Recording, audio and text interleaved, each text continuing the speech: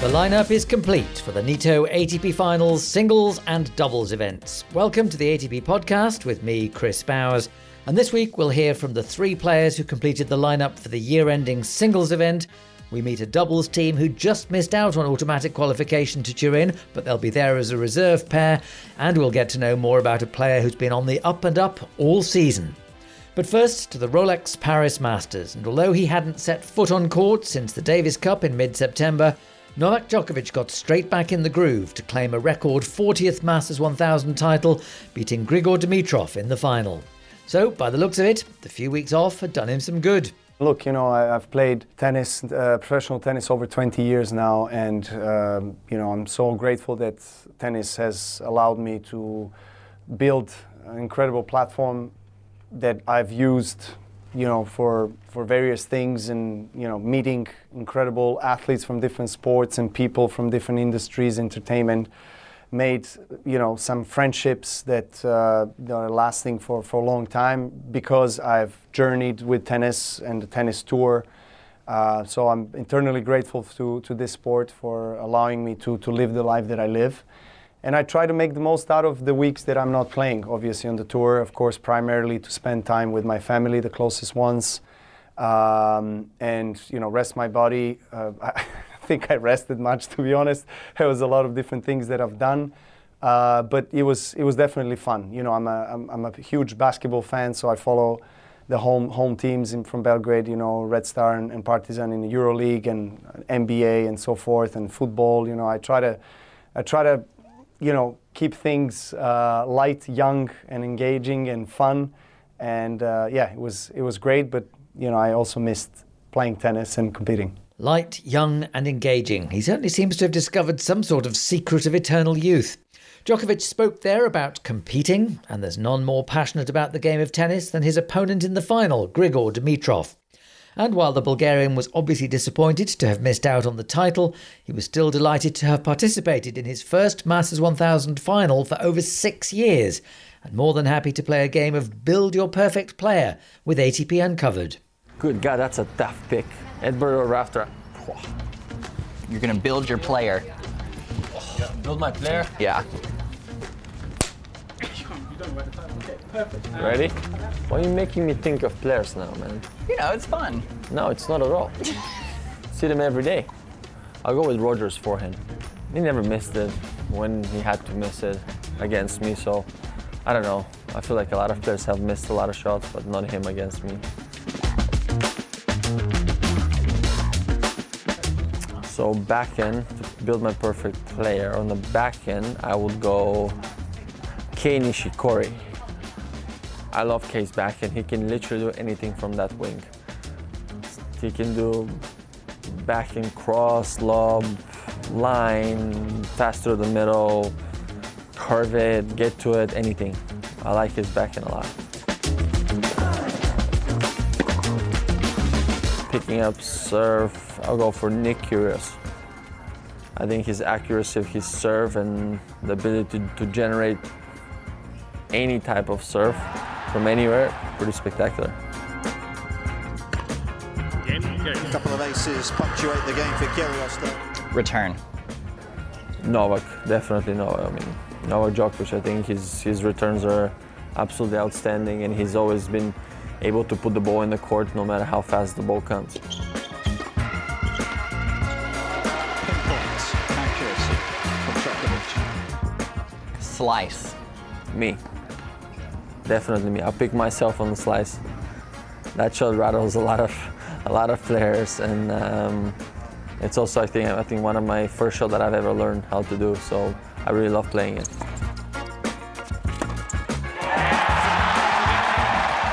Net game. I would probably go for the net game. I'll pick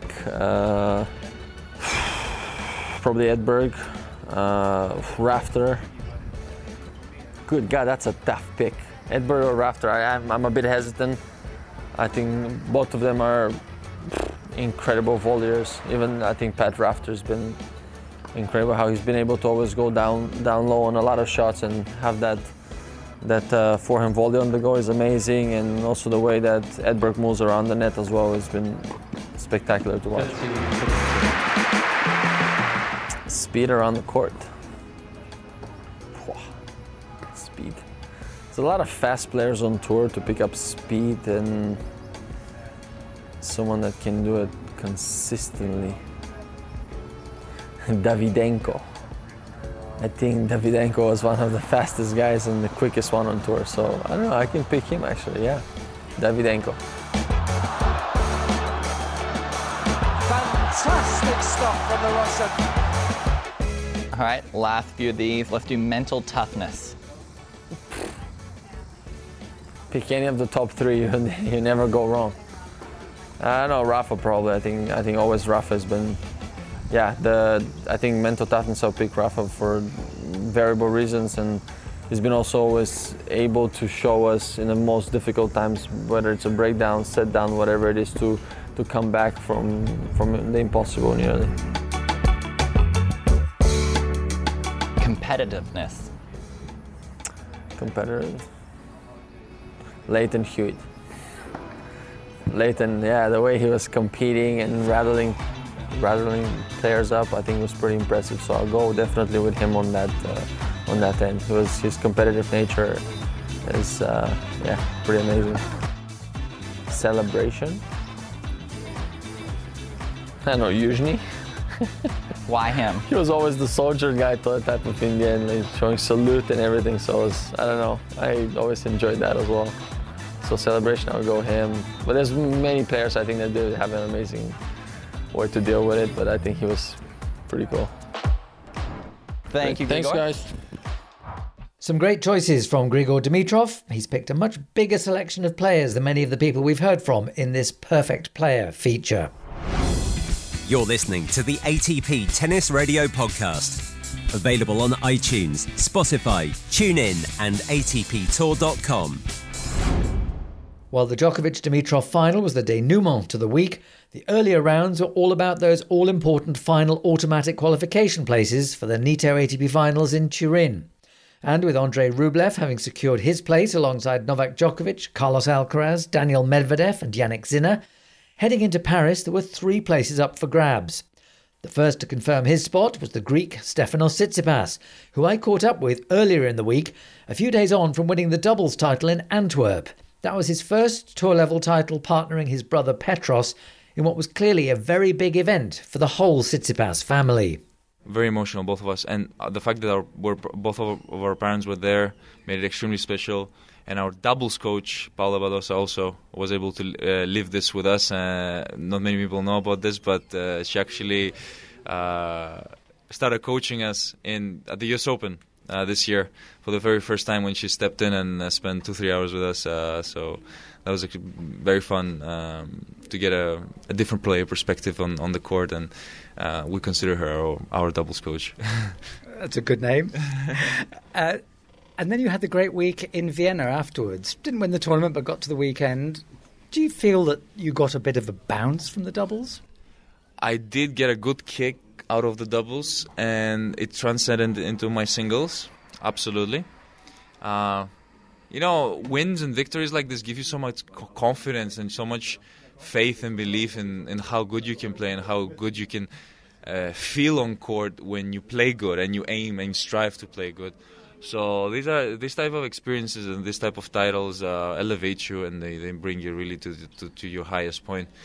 Going deep in Vienna, well, it was the first time that I did semis in Vienna. It was a great feeling.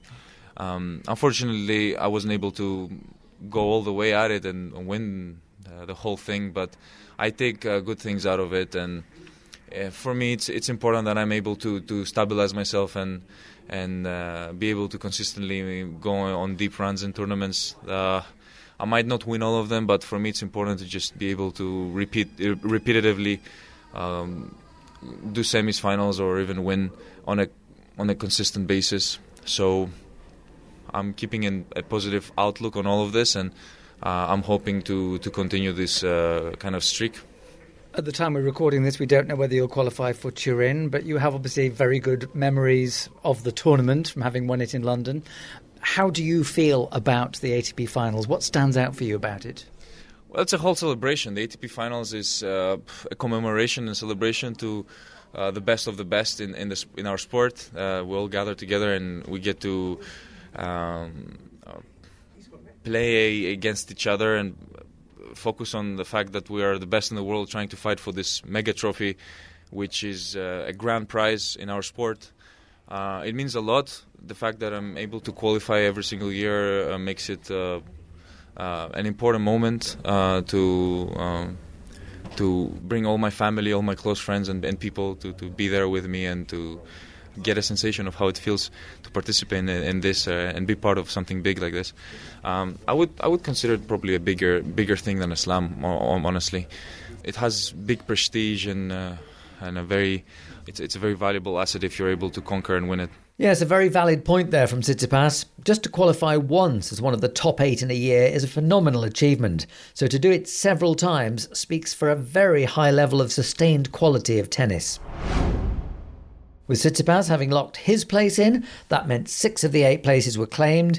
Next in line was the twice former ATP Finals champion, Germany's Alexander Zverev. And by Thursday evening, he was on his way to Turin.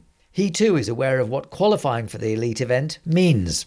It's just the prestige kind of to be there. You're one of the best 8 players in the world. So automatically you feel honored in a way to be at that event. And, the special thing about that tournament, I think, during normal weeks, you kind of have time to get into the matches maybe. You kind of have time to maybe find your rhythm, find your game. There you don't. You play one of the best 8 players in the world straight on from the first match that you go there to. And that is the special part about it in a way.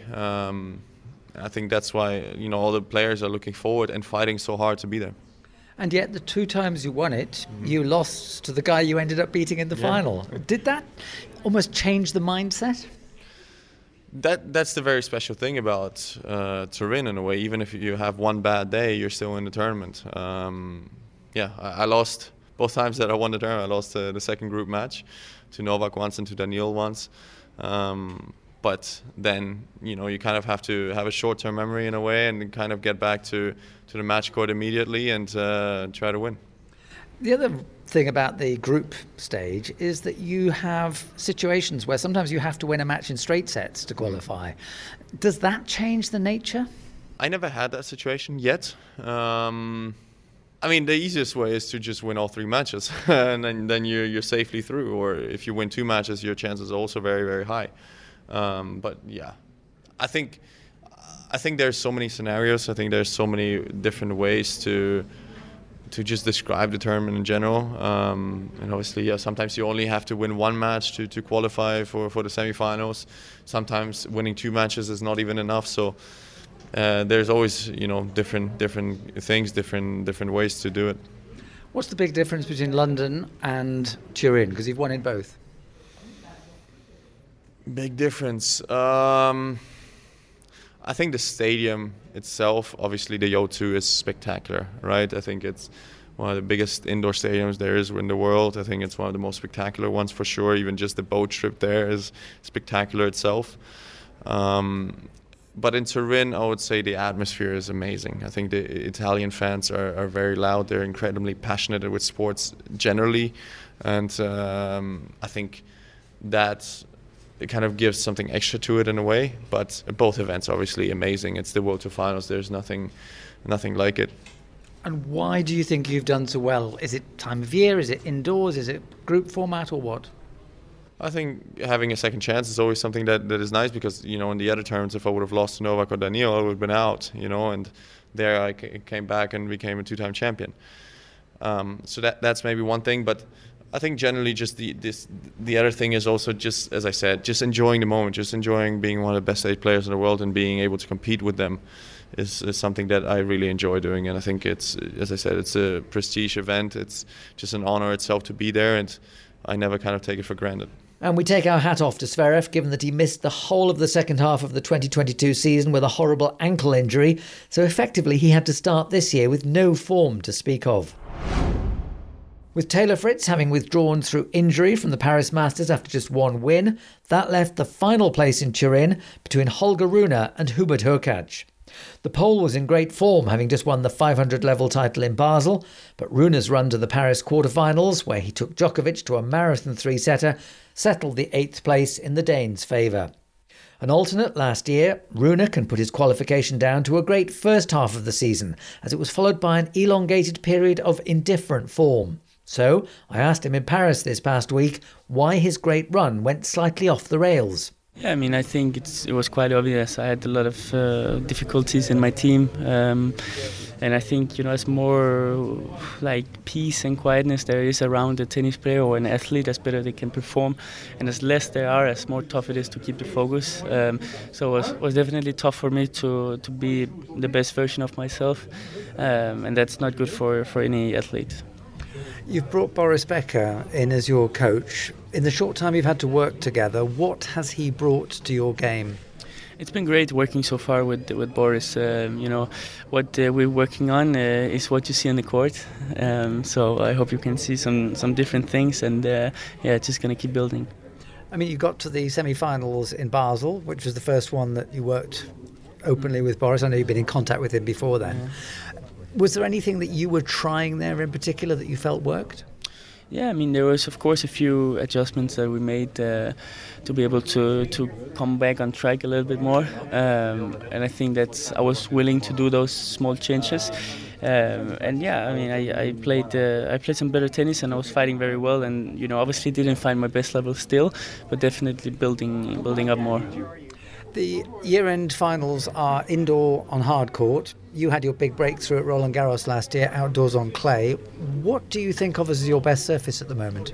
It's tough to say. Now I played great on clay, I played great on grass, great on hard courts. So, my biggest title is here on hard courts. So I mean, it's tough to say. I like to play on all surface, to be honest. I don't have one that I say, okay, this one I prefer.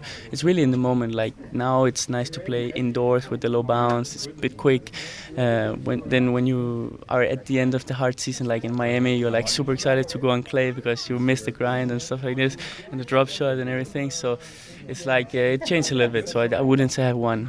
Also grasses, I really like it now. So, what did you get out of being the alternate at last year's ATP Finals? Definitely a lot of eager to be able to be there this year.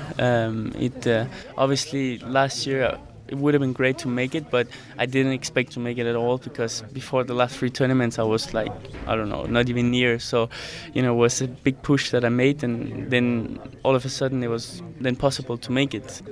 With you, Sinner and Alcaraz in the top 10, does it sometimes feel like you're still in the juniors, only on bigger stages? No, actually not, because then you still have Novak, you still have these guys, and they've been around for a long time, so it's definitely a tough field up there. You have to be good, you cannot just be at your level, you need to improve every day to be able to just stay there, and if you want to go even more up, you have to do big things in your game, in your physicality and everything, so it's a constant process. And is it still fun? It is. It's more and more fun, For every day I play, it's more fun it gets. The irrepressible HOLGER Rune. And talking of young players qualifying for TURIN, his qualification for the Nitto ATP Finals means the event will have 2 20 or under players competing for the first time since 2000 in Lisbon, when the 19-year-old Leighton Hewitt and the 20-year-old Marat Safin made their debuts. It'll be interesting to see how both Rune and Carlos Alcaraz do in what will be their first time playing in the main draw proper. Alcaraz qualified last year but was injured, so couldn't play. You're listening to the ATP Tennis Radio Podcast.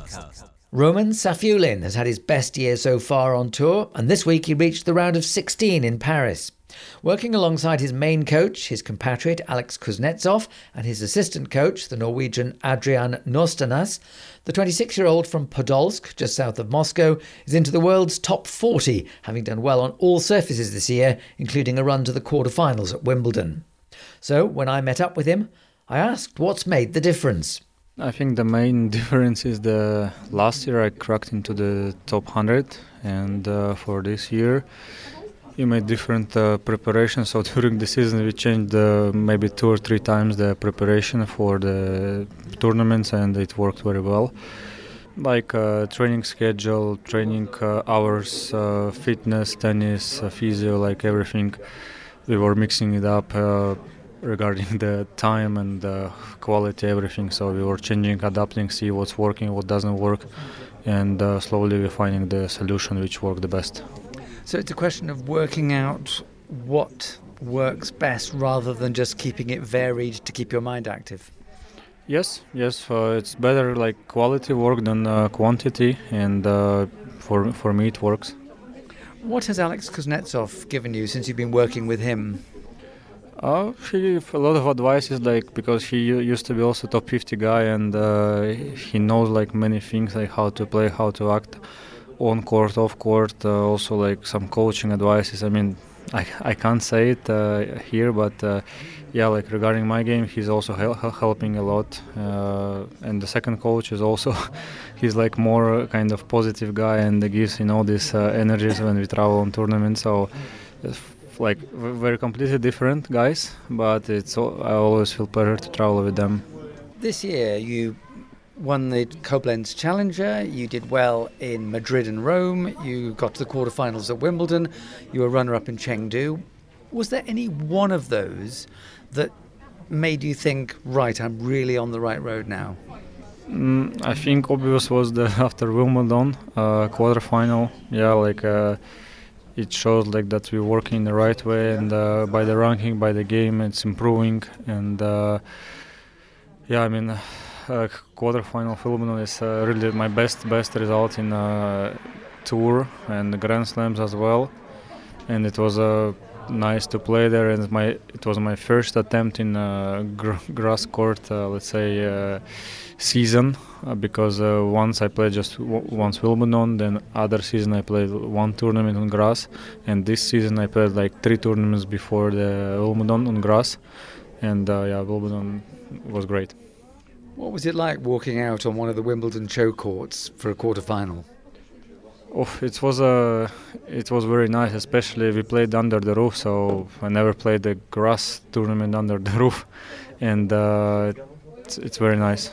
You played in the juniors with Medvedev, Rublev and Khachanov. What do you remember about that time? Yeah, like I would say I played more with Andrei, because we are same age, and we were competing in same group, because Karen and Daniel, we left a little bit earlier to Prague, and we were still competing with Andrei. So it was a great time. We had 1 year, I remember it was some like competition, like kind of team competition. It was in St. Petersburg in Russia, and there was under 14 and under 16. We were all together like Russian team, so we had really fun time there. Plus there was like some other guys as well, so it was really a good time. But you had wins over all of them, didn't you, in the juniors?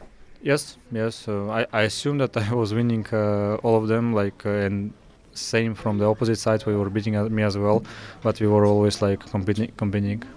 So does it surprise you that it's taken you a lot longer to get to where you are when they have all been in the top 10? No, because I had many problems regarding my health-wise. I had big injuries, and yeah, like after big injuries it's tough to come back, and especially if it's like something like a wrist, shoulder, or something like hip, I don't know.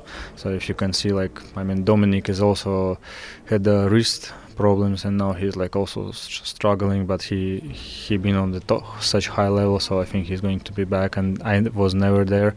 My highest position before injury, it was 315, 325. And yeah, and let's say after the injury I have to start all over again, and then these guys are working every day while I was not able to work. So that's let's say everyone has the different life, and yeah, I had a harder life, but still I made it, and hopefully I will improving and catch up with them in top 10.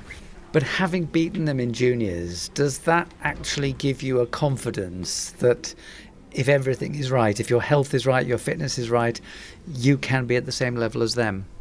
Yes, I think so, because we were the same generation, like let's say who's now in top 10, like Andrei, ZVEREV, Daniel, who else there, Hubi, like all of these guys, we were playing together, so yeah, I'm sure I can do it, so I just need to work right, and the results will come. Roman SAFIULLIN. And that's a really interesting observation. The fact that he has wins over 3 top 10 players from junior days gives him a long-standing confidence that could well make a difference in how far he can go on the full ATP Tour. The focus in Paris was inevitably on the singles event, but the doubles had its fascination too, with the 8-pair field for the Nitto ATP Finals also being completed. The 8 pairs who will compete for the title at the Pala Alpitour are Ivan Dodig and Austin Krajicek, Wesley Koolhof and Neil Skupski, Rohan Bopanna and Matthew Ebden, Marcel Granollers and Horacio Zeballos, Santiago Gonzalez and Edouard Roger Vasselin, Rajiv Ram and Joe Salisbury, Maximo Gonzalez and Andres Molteni, and Rinky Hijikata and Jason Kubler. With Hijikata and Kubler qualifying by dint of winning the Australian Open in January, the final qualifying spot was 7th place, not 8th, which came down to a battle between Gonzalez Molteni and the Americans Nathaniel or Nate LAMMONS and Jackson WITHROW. When they faced off against each other, the Americans beat the Argentinians in 2 tight sets, but the Americans had to win their quarter-final to secure their place in Turin. They lost to Ram Salisbury, which means both pairs go to Turin, but the Americans as the alternate pair. LAMMONS and WITHROW have surged up the rankings this year, moving from relative obscurity to a place among the world's best teams. So I put it to Nate first that their form has been unstoppable since making the Wimbledon quarterfinals. We're just kind of riding a little confidence wave here. I think last year at one point we sort of set out with the goal of being sort of as consistent as we can all the way through, and we've been on a bit of a tear, and I think we're looking at that as more of, hey, we're consistent, we're playing consistent level, and I think that's sort of kept us on the right path. You make it sound very simple, but there must be a bit more to it. I mean, have you sensed shots you could play that you previously just didn't trust? I wouldn't say it's shots that we can play. I mean, definitely in different situations, playing different shots than I would have before, but I think it comes from playing with a partner for a long time, kind of knowing what a partner can do and what they want to do in different moments. And I think we've really built on that, and we're having fun. Going to a lot of new tournaments. That's a big thing for us. It's our first time, here in Paris playing Bercy at least. So, we're riding that wave of kind of everything being new as well as the level being up there. Jackson, what do you put the run of success down to?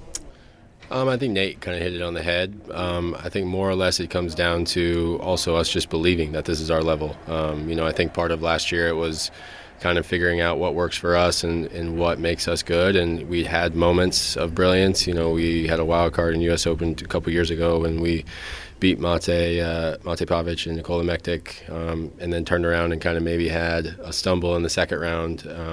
So we had always had, these little glimpses of good results, and we'd maybe follow it up with something that wouldn't be what we would consider our best. And now it's like what Nate said, we've just put consistent results together, and I think we're just believing that this is a sustained level. We're getting better, we're getting stronger, hopefully staying healthy, and it's a long season. Him and I have been playing a lot this year, and just like you said, trying to ride the wave of confidence, and it's been working.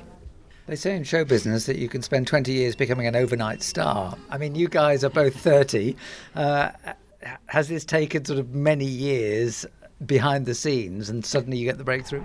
Yeah, I mean, I think doubles is one of those sports that you see the age kind of being in your mid-30s to late 30s being the prime. A lot of these guys who were legends of the game are still controlling it, and, we're hopefully starting to break through a little bit and be a little bit of a presence in there for the long term. And, I think for us, the goal has always been just to slightly improve every little bit every year, and I think we've been doing that. And it's like Nate said, it's nice to have a guy to do it with week in and week out, and someone that you can just trust. So Nate, how did you guys first meet, and how did you get to play together? So, I mean, funny enough, we both went to school in Texas, but we never played each other, didn't know each other, even though our schools played. But, shortly after school, I think is where we met. We would have played against each other in tournaments, seen each other at a bunch. But it wasn't until several years down the road, probably 4 or 5 years out of school, where we sort of got any level of closeness and, started entertaining, playing together. We had a random week, I think a couple years before we really kind of settled in. Didn't go well, so we didn't revisit it again for a while. But, I think life on the road, especially at the lower levels, but below tour level, kind of the Challies and Futures, you you kind of grind together, forges friendships that you wouldn't have had otherwise. And I think we met in that sort of strata, and I think we're carrying that sort of character that we built there, and bringing it with us. So what makes you work well together, Jackson? Yeah, I think both of us being super aggressive. I think we model it around our serve and just trying to control the game as much as possible. I think when teams play us, I think it's kind of on our rackets on the serving side. If we are serving pretty well, I think we're a tough team to beat. But at the same time, I think it's just us taking chances, taking cuts, and still trying to be aggressive and hit the guys in the mouth a little bit. And I think that's just take time to develop as well. I think knowing the guy, his tendencies, what he wants to do in certain moments, like Nate touched on, is a massive important factor to that. And I think we just keep building each week and, like I said, getting better on the little areas that we need improvement on, and I think it's just making us more dangerous. Is that low-level telepathy? Somewhat. I think we're both pretty low-key guys. Me, probably a little bit more of the stress freak of the two. But, I think, we gel well together. I think we both have similar interests, similar hobbies, and traveling on the road is pretty easy with a guy where he's just super low-key and, a guy you can just pretty much share your life with. And, that's what we pretty much do for 35 weeks a year. So similar interests, similar hobbies. Now, I was looking at the ATP profile site on UNATE. It says that your favourite subject was heat transfer and your favourite city on tour was Scheveningen in the Netherlands. Were you having some fun with the ATP website people? I'll be honest, I didn't remember the city part of it, but that's actually the city I won my first challenger. That's probably not the answer I would still have for that question, but it's amazing that I put that on there. As far as the subject goes, that is true. I studied engineering in school, and heat transfer did happen to be the subject that stuck with me. For the longest time, I actually still traveled with a textbook of it just to sort of read randomly. Is this the second law of thermodynamics? Someone like the heat can't transfer from a cooler to a hot or something like that? It does touch on that for sure. It gets all the laws in there. And there's some finite element analysis where you kind of study heat flow and stuff, and it was really fascinating. So Jackson, where do you go when he's into his heat transfer? I mean, he's pretty modest. I mean, I honestly would say Nate is probably one of the smarter guys on tour, and between the two of us, I mean, I think our degrees are pretty well balanced. But I think when I always try to go to him. We have some pretty good debates. I have more of your typical American arrogance when it comes to things you feel like but don't really, and try to BS your way through it. So he keeps me in line and checks me and makes sure that I'm putting the right information out, and I get to learn a lot from him. I think we're all guilty of thinking we know more than we actually do, whatever our nationality. But two lovely and smart guys there, Nate LAMMONS and Jackson WITHROW, who'll be the reserve pair in Turin. This is the ATP Tennis Radio Podcast. Finally this week, we finish as we started, with one of the game's greats picking the great shots to make a great fantasy tennis player. And seeing as we've been sampling the delights of Paris for the past week, who better to take us out than the Gallic flair of GAEL MONFILS? Today you're going to be building your perfect tennis player. Okay. Forehand, I will take... Ooh, it's a good one. Forehand, I will take Del Potro.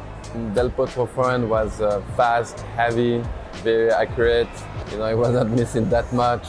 He could hit it from anywhere from the court, with that weapon. So yeah, 100% I would take his.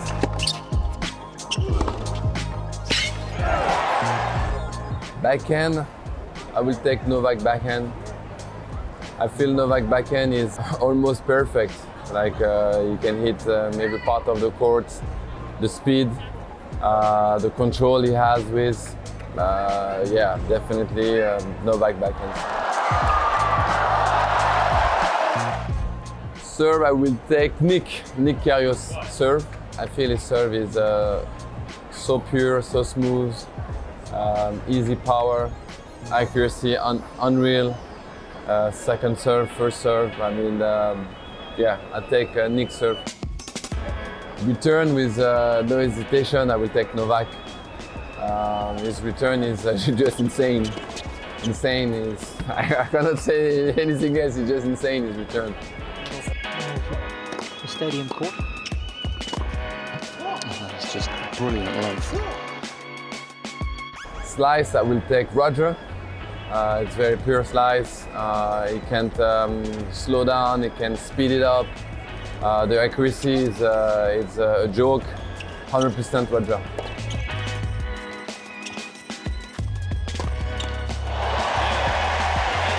Well, that's the kind of tennis from Federer that we've seen all week.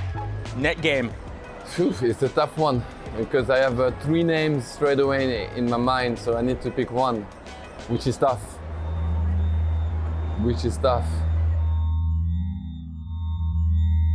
The 3 names, of course, is Rafter, Edberg, and Michael Laudrup.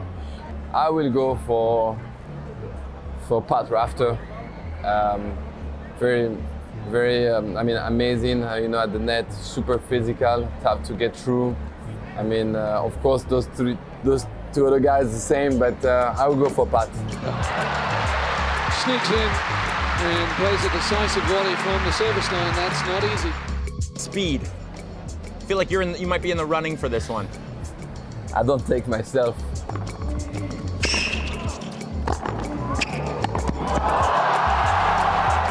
I will take Carlos Alcaraz. I think his speed is insane. The power that he developed, the change of direction. I will pick Carlos.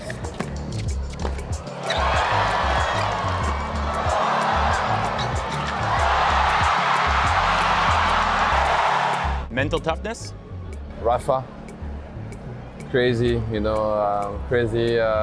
Over the years, how he showed us like in the tough moments, how strong he is, how rock he is.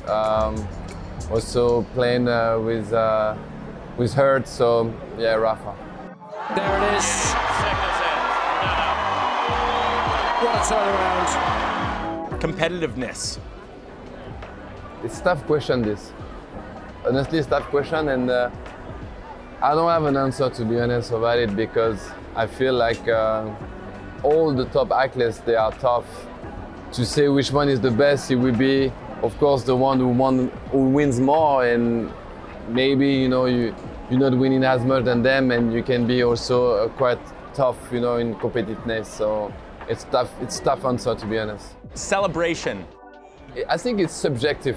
It's about, of course, some people with like really simple one because, they're more tradition and traditional people, so they will like a very easy celebration. Some people, youngers, maybe will like have more fun.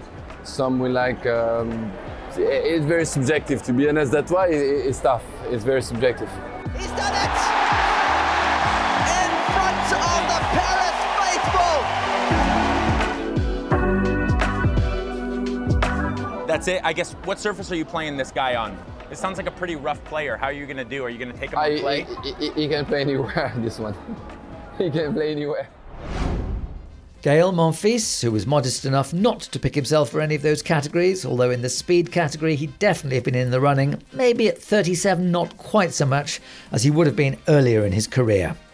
That's it for this week. Next week we'll look ahead to the Nitto ATP Finals in Turin, and in the meantime, for all the build-up to the season-ending event, head to the ATP website. I'm Chris Bowers, thanks for listening to the ATP podcast, and enjoy the tennis.